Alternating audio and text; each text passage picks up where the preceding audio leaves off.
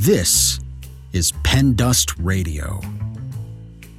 Welcome, all you literati, you lovers of words and tales, you who need a break in your hurried, harried lives.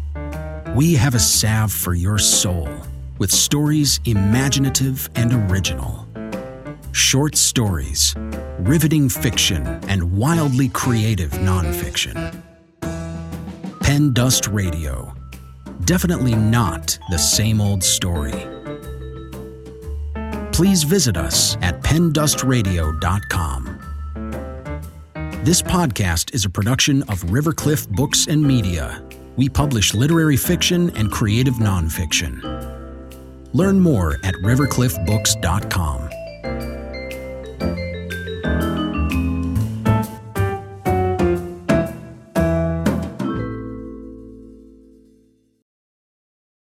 I'm Anne Marino, author of Hawksmoor, a novel of vampire and fairy. Hawksmoor is a paranormal mystery in which a vampire, Robin Dashwood, has been hiding from his past, and really himself, in New York. He's poured himself into his work as a history professor at New York University. Since his painful transition into vampire, he has avoided the place of his 18th century human birth, Hawksmoor Castle, in Yorkshire, England. A twist of fate brings Robin to a Manhattan exhibition of Hawksmoor Castle's most valuable treasures.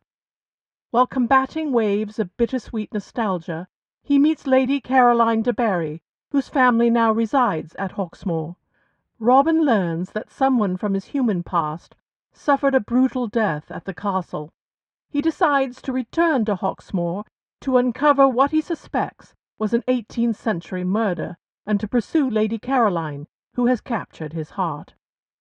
I hope you enjoy listening to the first 2 chapters of Hawksmoor. Stay tuned after the excerpt for a short interview with me. Chapter 1. Sunlight sparkled off 1,000 different New York windows as Robin Dashwood sat out on his terrace, pretending to sip a morning cup of coffee. There were just so many pointless misconceptions about vampires, and the forever nocturnal bit had to be one of the silliest. He'd been a vampire for more than 300 years, and he still found his morning coffee a high point in his waking hours. Of course, the ritual of breathing in the rich fumes of the brew and remembering what it was like to actually enjoy drinking the stuff had changed dramatically over 2 centuries. It had been coffee in spectacular bone china served on heavy silver once. Now he grabbed a cup in his own kitchen before heading off to teach his classes at nearby NYU. Unlike other vampires who truly hated this new egalitarian era, with its self-service mandate and constant industrial noise, Robin quite liked the 21st century. He could lose himself in the self-absorbed hubbub. He seldom yearned for the grace and grandeur of earlier times any more. "Morning, Professor," came the voice of his current girlfriend, Kate Ashby. She was a young actress, exceptionally pretty in a waifish sort of way, and even moderately successful with a role on a television soap opera.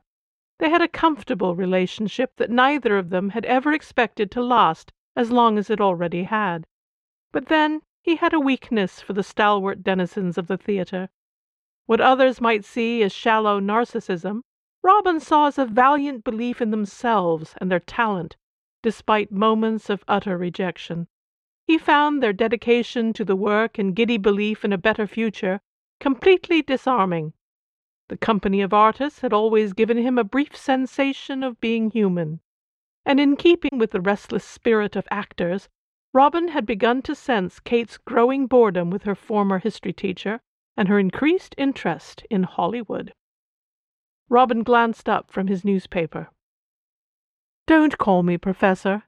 It makes me feel so old."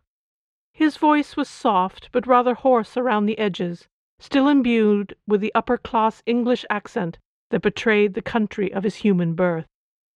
"You're not so old." She came across the balcony to plunk her own mug of coffee down on the wrought iron table.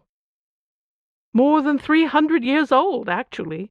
He smiled again as Kate dropped a kiss on his forehead. She was a thin, gangly thing, he thought affectionately, all legs, elbows, and long blonde hair.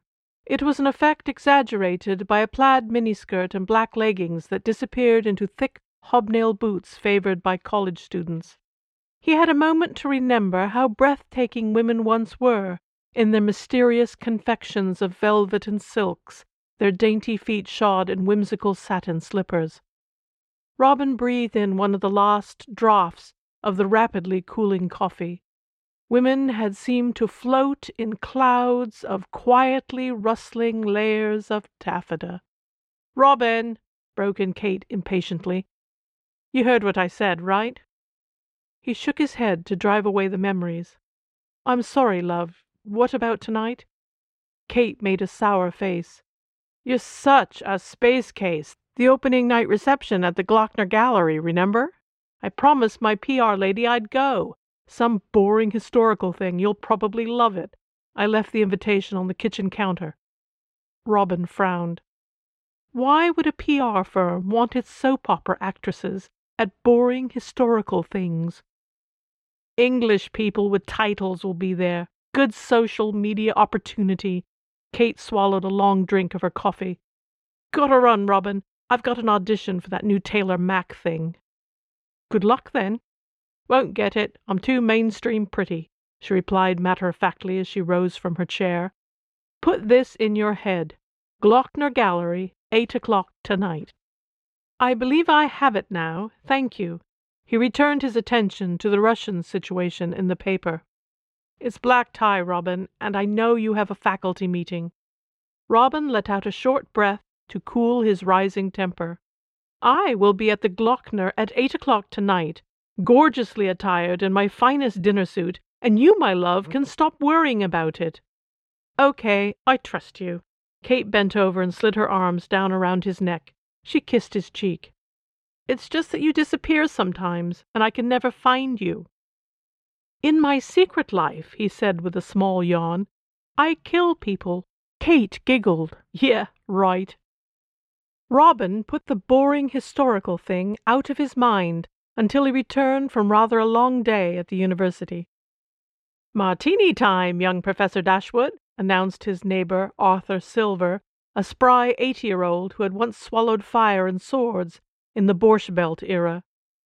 "If only that were true," Robin said as he unlocked his mailbox in the foyer and retrieved its meager contents. "What's up, Arthur?" Arthur put on his ringmaster's voice.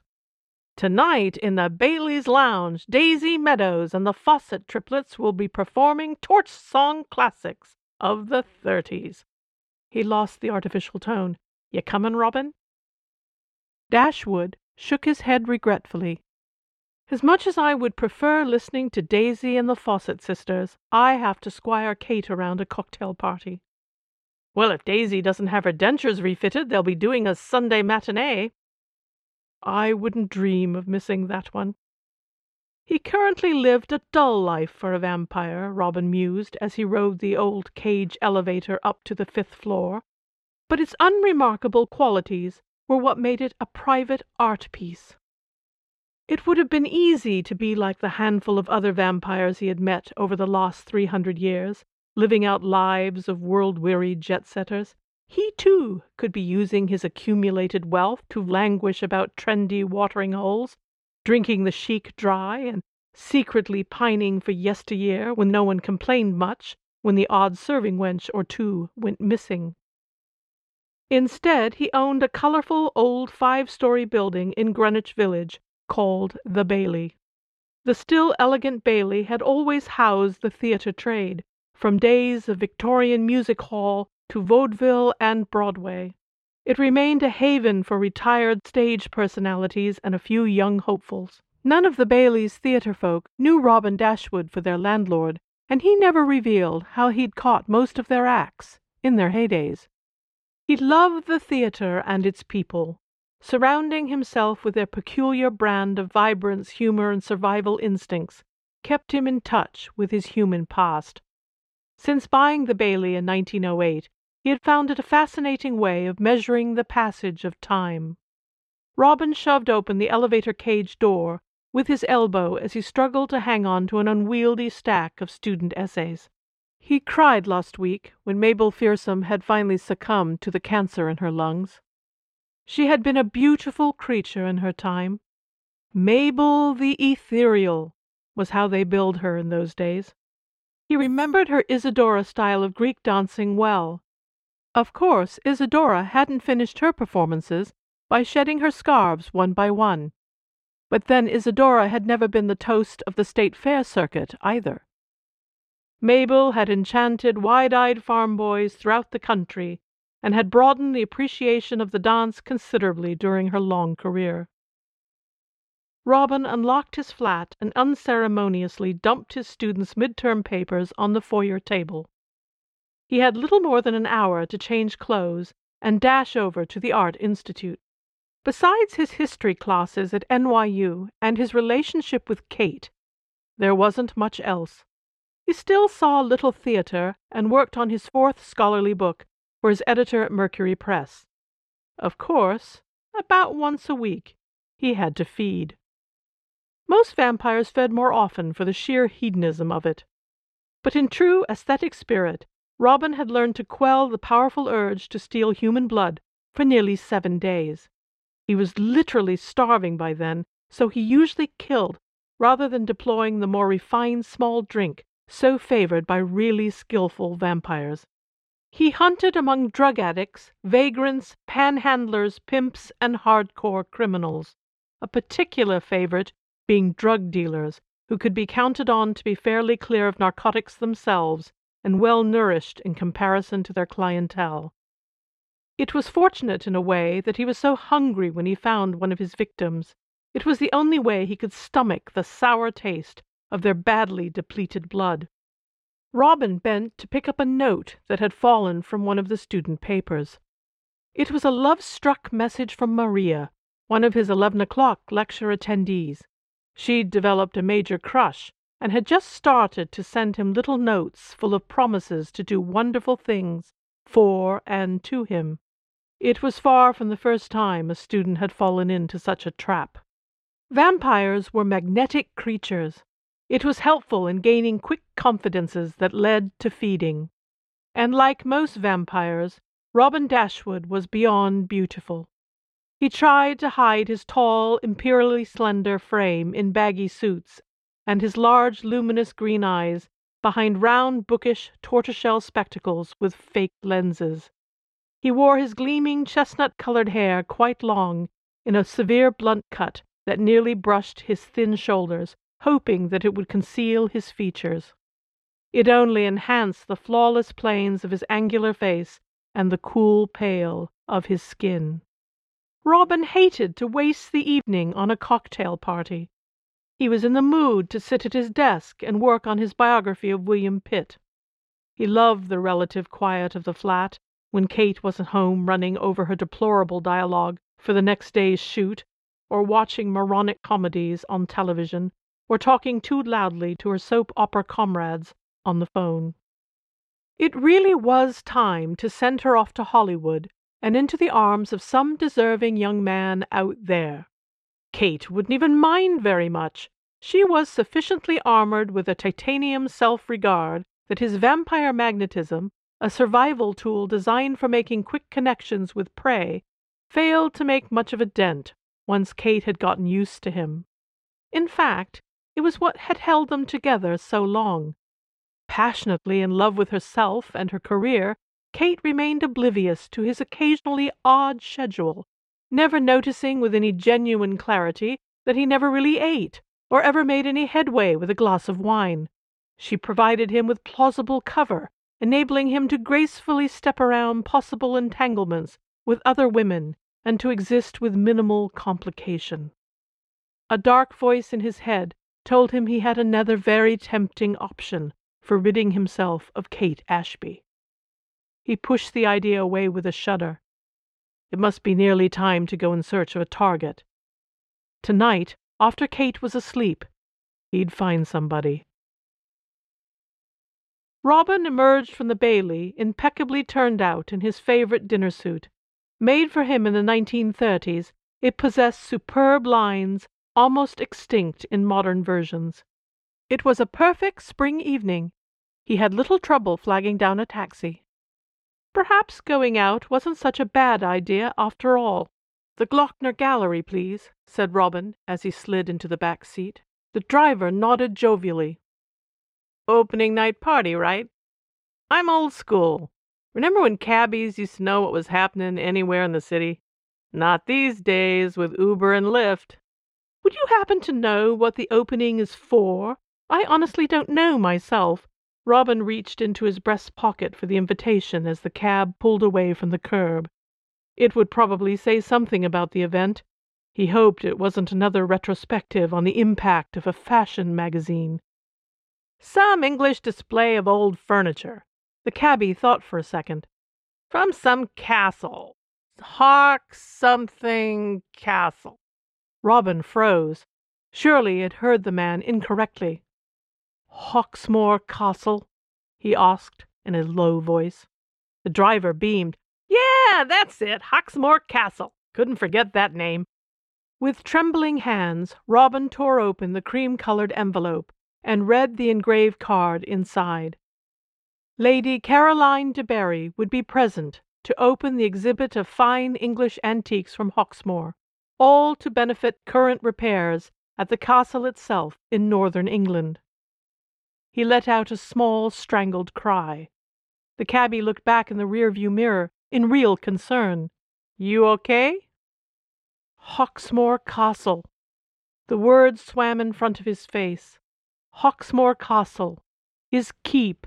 His abandoned responsibility. His earldom. The place where he should be buried next to the woman who should have been his countess, who would have had his sons. Elizabeth. Elizabeth. Her name still had the power to hurt him like a blow to the body. "You want I should pull over?"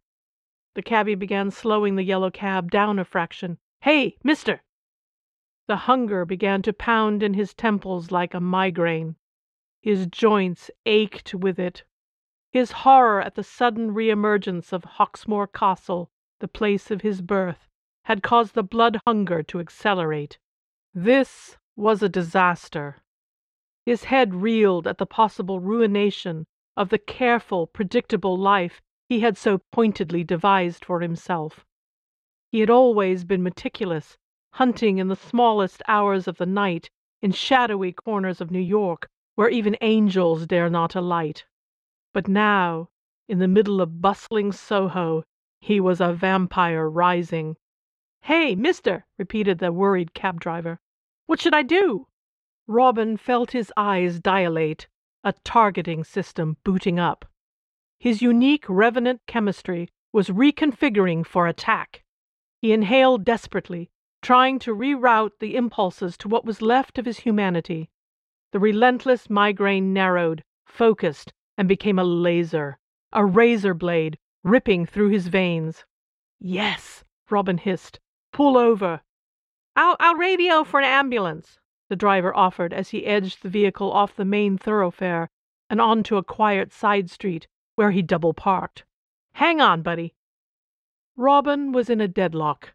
Frantic attempts to diffuse his vampire system were failing, lost in the hypersonic pulse in his veins, igniting every nerve ending. He felt his entire frame light up like a Roman candle. The pain was exhilarating. Robin Dashwood was offline. What remained was a devastating weapon. "Come help me." "Sure thing, mister." The cabbie jumped out and came around to the back door. He held out a strong hand for Robin to grasp. "I'm sorry," the vampire said hoarsely as he accepted the hand. It was the last flickering remnant of Robin Dashwood. "What the cabbie began.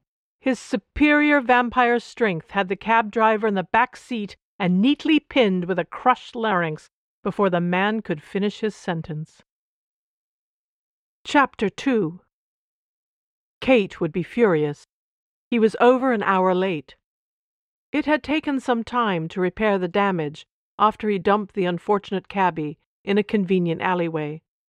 The crisp white shirt had been drenched with blood, so he had made a stop at Barney's to fetch a suitable replacement. A mind-boggling feat, made considerably easier by one of his vampire traits. Much like humans, different vampires possess different attributes and talents. These could include mental telepathy, simple matter transformations, aerial abilities, tracking specific victims by molecule, and short or long distance teleportation. Robin knew there were vampires of enormous personal powers throughout the world, although he was not one of them. Those creatures not only came equipped with great natural abilities, but also cultivated others with meticulous care. Robin had no desire to become a vampire king. He was content to quietly avoid human detection and survive. After the kill, Robin had become a shade. It was the most important skill in his almost non-existent arsenal. He literally could will himself to evaporate and become one with the shadows. Humans could not see him, although animals and some true psychics could sense him. In such a state, Robin could move swiftly and silently through human environments. This time, his shade had joined the shoppers in the busy aisles of Barney's, selecting a clean shirt and making good his escape. It had taken him some time to summon enough courage to walk up to the guarded entrance to the Glockner Gallery. He was desperately afraid of what he would find there. A few of his former possessions, perhaps? The chance to touch one or two? Scanning for any trace left lingering of his father? Maybe even her? Maybe even Elizabeth? And the truth of what happened to them all. The truth he had avoided learning for 300 years. It hadn't been difficult to hide from the impact his disappearance had made to the people he loved. No historians particularly cared what happened that summer's night so long ago in a remote northern earldom. Nobody cared any more what happened to his family and to his betrothed. He could pretend whatever he liked about them all, devise pleasant stories about how they all went on with their lives without him. But now the reality might suddenly jump out at him from any corner of the exhibition. Robin was both exhilarated and anxious as he passed through the invitation-only checkpoint. The essence of the cab driver had strengthened him. He was forced to admit that higher quality blood really did improve his physical state. But a wave of homesickness swept over him the moment he stepped into the antechamber of the Glockner. The temporary exhibit gallery had been shrewdly fashioned, with painted flats, huge photographs, and flat screens with virtual tours of the actual castle into an eerie representation of his Hawksmoor. Frozen in the entrance, unable to take another step closer until he could absorb the shock, Robin saw a small collection of Hawksmoor's more important furniture, paintings, tapestries, and silver scattered about the surreal set. Even at a distance, he registered the regal presence of the 6 Venetian walnut armchairs his mother had been so fond of, the crimson and gold Queen Anne state bed, along with its magnificent gilt wood suite of furniture, the maudlin, feline, silver chapel communion service his father had commissioned to celebrate the birth of a son, and all the paintings. "Mother," murmured Robin, moving forward, almost breaking into a run. It was hanging off to the left, over a plaster recreation of the green drawing-room's Carrara marble fireplace. The really splendid Jonathan Richardson painting of his mother, Augusta, the 6th Countess of Hawksmoor. He edged around the tightly knit groups of socialites who milled about his possessions, drinking champagne and nattering about the opera guilds or the horse show in the Hamptons. She gazed down at him with a kind smile, more than a hint of her famous sense of merriment playing across her large green eyes. "Mother," Robin repeated softly, his throat tightened. She was so peaceful, so content. He could almost hear her saying to him, "We are all up here, all our pain and troubles long forgotten. But where are you?" "It's that lovely girl in red that I like," said a woman behind him, in the slightly clipped tones favored by high society goddesses who lunched at the Four Seasons and La Bernardine. Robin turned his head, taking quick note of the sleek Manhattan matron in Chanel couture and shimmering diamonds. He wiped away a tear that suddenly spilled from his right eye. His mother might have liked her elegant 21st century counterpart.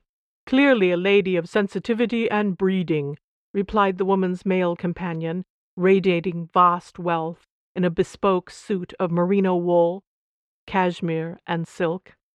"Elizabeth, 7th Countess of Hawksmoor." Robin felt the words enter his brain with an electric jolt that shook his entire frame. He spun around. Directly across the room from his mother's portrait was an immense full-length painting of Elizabeth, his Elizabeth. It just wasn't possible. They had never married. He had disappeared the night of their betrothal ball. How could she be the 7th Countess? Robin felt he had almost locked gazes with Elizabeth's painted eyes as he strode across the crowded hall. She was never so pale, so wan, he thought, as he neared the massive portrait. Even her wonderful tawny hair seemed to have been stripped of its burnished gold. Elizabeth's naturally waving hair had been the bane of her lady's maid. It refused to be tamed by ribbons and pins, escaping all modish coifs to tumble haphazardly down her back. Thin and serious, Elizabeth was drowning in a very elaborate red velvet riding habit. She stood in quiet dignity, her oval face a little averted, as if she were taken aback at all the strange modern people who stared up at her. The lush backdrop of Arcadian meadows behind Elizabeth's thin frame was supposed to represent Hawksmoor's prosperous farmlands. Ha, thought Robin, if they only knew how desolate and wild Hawksmoor country really was. Elizabeth, 7th Countess of Hawksmoor, he read softly to himself, from the glowing touchscreen that served as a modern version of the printed placard, was a figure in one of Hawksmoor Castle's more interesting historical tales. Formerly Lady Elizabeth Guayere, she was to all accounts in a true love match with the future Earl, Richard Robin Francis, Lord Marret. August 3rd, 1750, the eve of their betrothal ball, Lord Marret vanished without a trace, and despite a search that scoured the countryside, was never seen again. Lady Elizabeth Guayere was quickly married, some said with unseemly haste, to his cousin Ambrose Westmacott, who eventually became the 7th Earl of Hawksmoor. Robin paused for a moment to take in a shallow breath before he could read the last sentence. Ambrose! That mutton-headed brute! He couldn't keep his thick paws off ale or the nearest chambermaid. Elizabeth died in 1764 after taking a terrible fall down the staircase in the great hall. He took several shaky steps backwards and sat down on one of his mother's parcel-gilt Brustolon chairs. "Oh, God," said Lady Caroline's assistant Beryl. "I knew it would happen. Some jerk is actually sitting on one of the Venetian chairs. I'll get security." "No, don't." Lady Caroline followed the line of Beryl's pointing finger. "It could be a rich American who wants to write us an enormous check to repair the roof, in exchange for a shiny gold plaque that reads, 'Lovingly restored by Goldstein's Mattress Kingdom.'" Beryl groaned. "All this work!" "We need money for Hawksmoor," Caroline reminded her. "If we don't get a lot of it, and soon, well, you know, I'll go have a word with him." "Right. I'll find that neurosurgeon and convince him to buy about £1 million of upholstery restoration for Augusta's boudoir. And talk to Mr. Goldstein, too." Caroline grinned. "I bet Augusta wouldn't say boo to a new mattress after all this time." Lady Caroline wove her way through the throngs of New Yorkers. She felt vaguely uncomfortable in the black velvet cocktail dress and wished she was back home at Hawksmoor. She'd be in a really soft pair of old pegged breeches and a sweater, outside, enjoying the wild beauty of the moor country. If she wasn't forced to save Hawksmoor Castle from ruin or sail to a theme park, she'd never stray from the moors for very long. What a truly elegant man, Caroline thought suddenly, as the Venetian chair trespasser came sharply into view. He sat back in the ornate chair with an easy grace, as if he were the lord of the manor. He was staring fixedly at the Phillips painting of Countess Elizabeth. She liked the way his heavy curtain of hair fell about his slender shoulders. He looked rather shell-shocked, as if he had just taken a shot of really bad news. She decided he hadn't meant to be thoughtless about the exhibit. He just needed a friendly face and a glass of that cheap champagne. "Hello," Caroline said, kneeling slightly by the carved armrest. "I'm Caroline de Barry." He slowly turned his handsome head, and his green eyes widened in puzzlement at the sight of her. "Cora," he began hopefully, and then closed his eyes. "No, you're not her." His voice was hollow. "Many people think I rather resemble the Countess," Caroline supplied cheerfully. "Although I'm not really related to her at all. My ancestors took over the castle long after she died." The beautiful green eyes opened again. "Forgive me, I've been very rude. You must wish to protect your lovely chair." He clasped the armrests with his long hands, pushed up to his feet, and stepped away from her. "Don't disappear," Caroline insisted, laying a hand on his forearm. "You're English, aren't you?" "Yes." He studied her face intently for a moment, and then averted his eyes to glance at a Chinese vase he didn't recall from his era. "I'm Robin Dashwood." "It's nice to make your acquaintance, Mr. Dashwood." Caroline smiled at him. "Would you like me to show you about? There are quite a few really special pieces. We've got some awfully good ghost stories, too." "I'm afraid I have to be leaving," he interrupted, rubbing his right temple wearily. "But I'm glad to have met you, Lady Caroline." "Thank you, Mr. Dashwood." She was surprised, but not displeased when he lifted a hand to gently push an errant strand of hair out of her eyes. "You are so very like her," he murmured rather cryptically, before moving away and leaving her staring after him in fascination. Robin was almost at a run. He headed for the exit, wiping at his wet eyes and roughly shaking off the clutches of a sharp-voiced blonde creature who called him a total and complete jerk. He clattered down the wide modern steps of the Glockner Gallery, finally breaking into a run when he reached street level. With a tortured cry only other vampires could hear, Robin melted into shadow and rose up with the cool night breeze. I hope you enjoyed the first 2 chapters of Hawksmoor, a novel of vampire and fairy. The book and the audiobook are available at all major book and audiobook retailers. You can join us on Facebook at the Hawksmoor Club. And now, stay tuned for a short interview.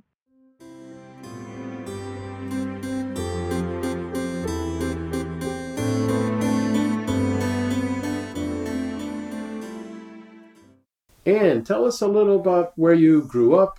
What things shaped you in your life? Well, I'm the perfect mid-Atlantic.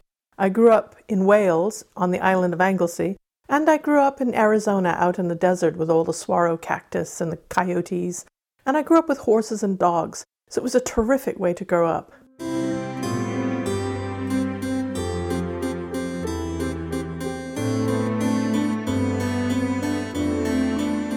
When did you actually know that you wanted to become an author?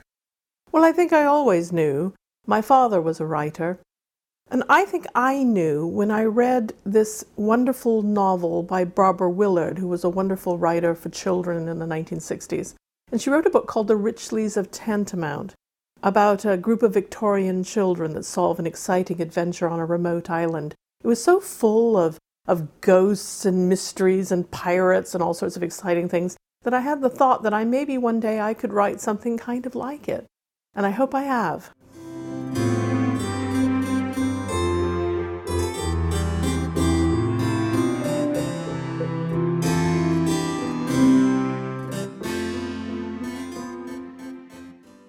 What are the passions that drive you? Well, I think it's art, whether it be ballet, opera, music, books, Shakespeare, theatre. I think it always comes back to human experience and human drama and the story.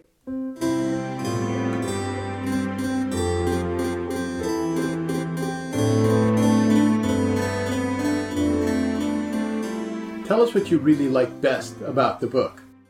What I really liked best about the book, as it turned out by the time I finished writing it, was the relationship between Robin Dashwood and Caroline du Barry, the human girl he falls in love with.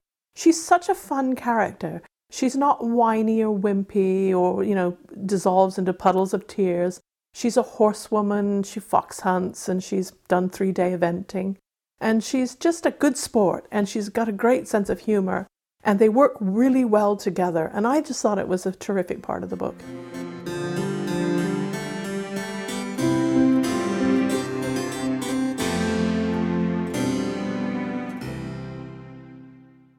How did you develop an interest in vampires and all the creatures of the night? Well, I'm a profound paranormalist. I grew up around a mother who was fascinated with the eerie and things that go bump in the nights. I kind of grew up immersed in it, so I don't see how I couldn't have been interested in vampires and creatures of the night. When I came to write this story, I had actually had a friend who was writing a vampire novel at the time, and I thought to myself, I bet I could do one, and it's time I should write something like that, so I did. Thanks for listening to this episode of Pen Dust Radio. For more information or to submit your writing to the podcast, please visit pendustradio.com. This podcast is a production of Rivercliff Books and Media. Learn more at rivercliffbooks.com. The story featured in this episode is a work of fiction. Names, characters, places, and incidents are the product of the author's imagination or are used fictitiously. Any resemblance to actual events, locales, or persons, living or dead, is entirely coincidental.